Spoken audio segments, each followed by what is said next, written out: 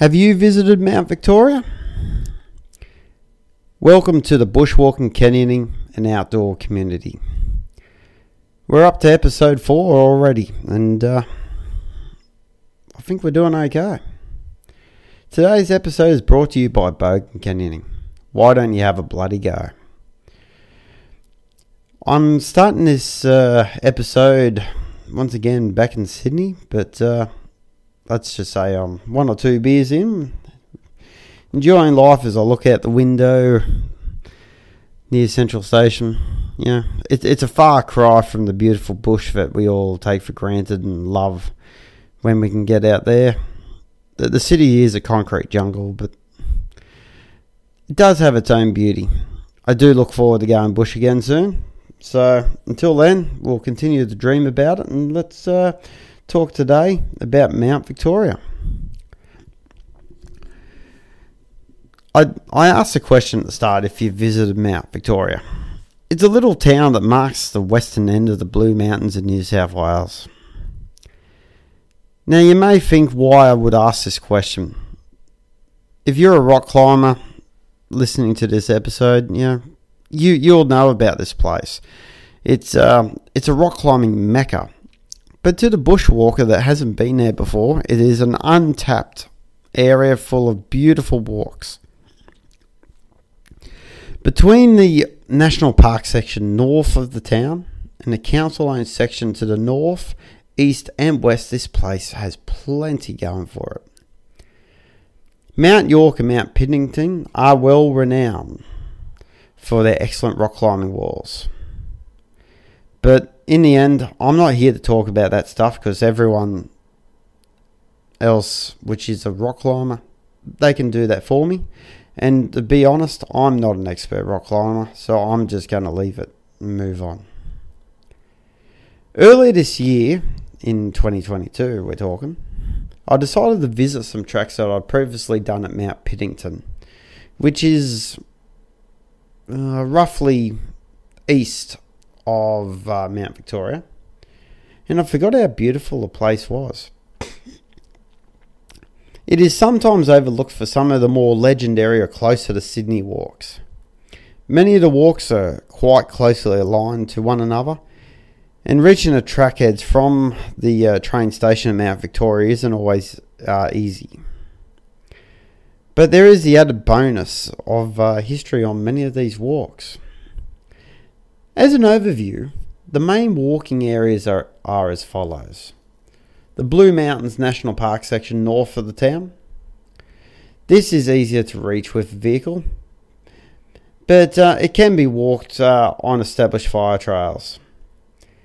Tracks include Asgard Swamp, the Victoria Falls track into the Grose Valley, and a few other minor tracks. The next section is to the west and is mainly located in and around Mount York. There are a number of historic passes that reach Hartley Vale below it, including Lockyer's Road and the original Cox's Road over the Great Dividing Range. The Cox's Road was the first European trail into the west that was suitable for horse and buggy, and over its various iterations has become what is now the Great Western Highway. There are other walks located near Victoria Pass and at the car park of Mount York. All are worth exploring. But today's focus is going to be very much focused on Mount Piddington due to its wealth of excellent trails. So let's dive in. There are a few places that you can park in and around Mount Piddington and the Mount Victoria area. But for me, the best place would have to be the picnic area on the Mount Piddington Road. From here, there are a number of walks that radiate north, south, east and west. You can explore the Grotto, Cox's Cave, Bushranger Cave, Horn Point and so much more. The Horn Point Fire Trail is a great introduction, especially if your fitness isn't where it used to be. A fire trail with a return walk of roughly 2.5 to 3 kilometres. It offers some amazing views of the Canimbla Valley. It's a great place to take the family, as you can see rock climbers plying their trade, paragliders cruising through the sky, and birdlife looking for their prey. However, you just need to be careful near your edges. So you're a history buff. Why don't you take a walk down a grotto and back past Cox's Cave? Starting from the picnic area, the track descends through dry forest into a creek bed. Depending upon the amount of rain, the views can be spectacular. There are a few waterfalls, sections where the sandstone closes in on you, and the ferns are abundant.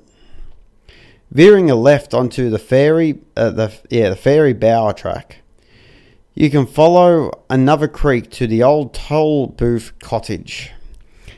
This old cottage, which no longer exists, was considered the west part of the Great Western Highway before the tollway was removed and made free. The picnic area here is beside the train line and the old road before it got bypassed. Returning to your turn-off point, you can walk to the left and follow a track along the creek as it gets steeper and opens up to a partial view of the Canimbla Valley. Following the cliff line around, you get to Cox's Cave and the somewhat dodgy ladder to it. This dodgy ladder is not for the faint-hearted because it is a bit of a fall if you are to do it. So a bit of a warning for people with kids or aren't too competent. The cave is named after George Henry Cox, who was a fellow member of Parliament with William Piddington, the person which the mountain is named after. Anyway, if you have the ability and the confidence to climb this ladder, it is a worthwhile endeavour. It's also worth noting that this is the point to Dunn's Leap, and we'll talk about that a little bit later. After completing the cave climb, it is time for the uphill portion of this little walking loop.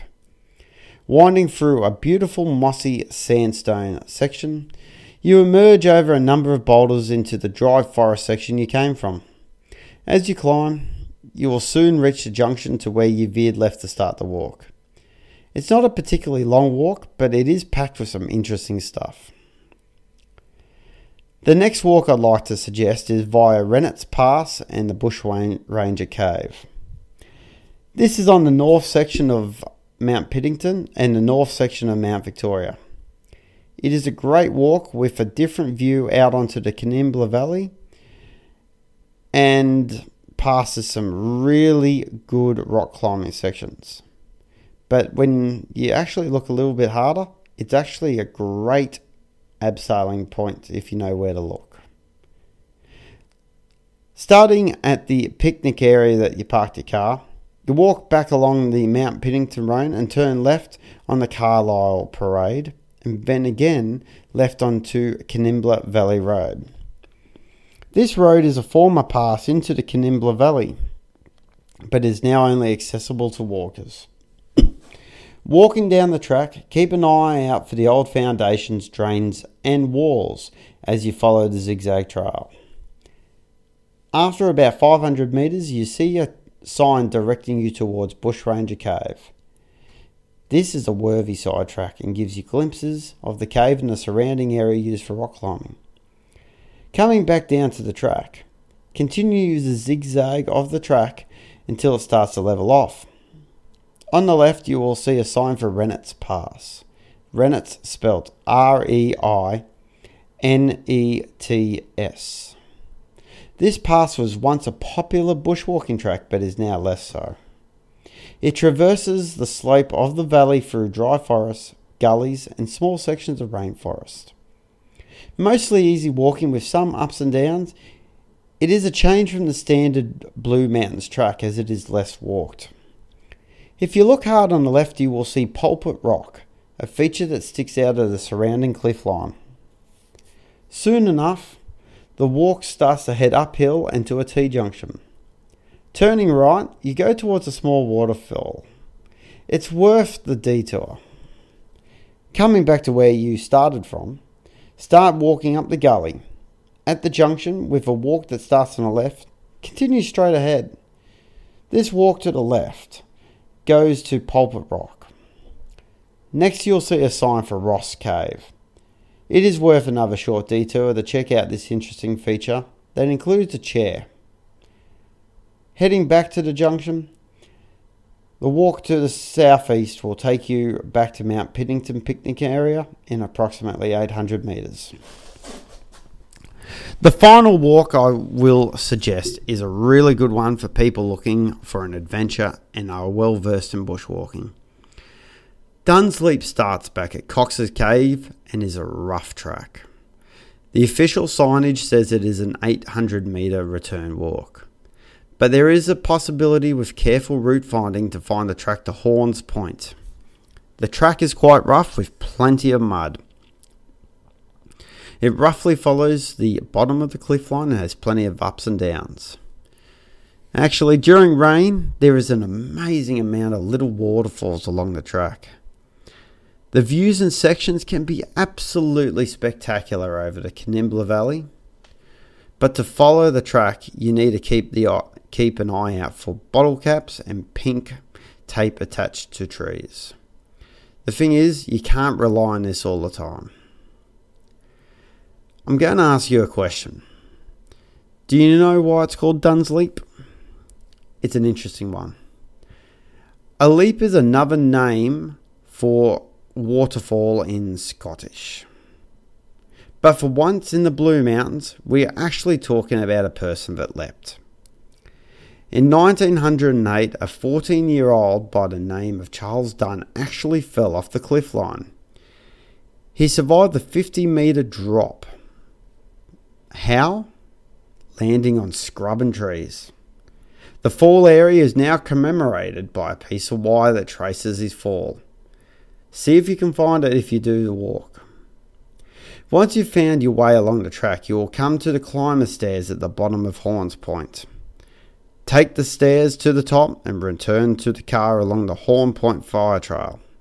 If, however, you lose the track, and if you're not competent to find the said track, I would strongly suggest returning to Cox's Cave. And with that, I'm going to wrap it up with the free walks. I didn't even describe Ferris Cave or the Engineer's Saddle. It is worth noting that there is a book on walks at Mount Victoria. Google Great Walks at Mount Victoria by Mountain Mist Books. Well, that's me done for today. If you have any feedback or comments, please do not hesitate to contact me via the links in the show notes. And as is becoming our little theme, we finish off the episode with today's letter of the day, being D. D is for device. Always do your A, B, C, D, E and F before you abseil a climb, and ensure your device is correctly threaded and doing its job. Talk to you next time.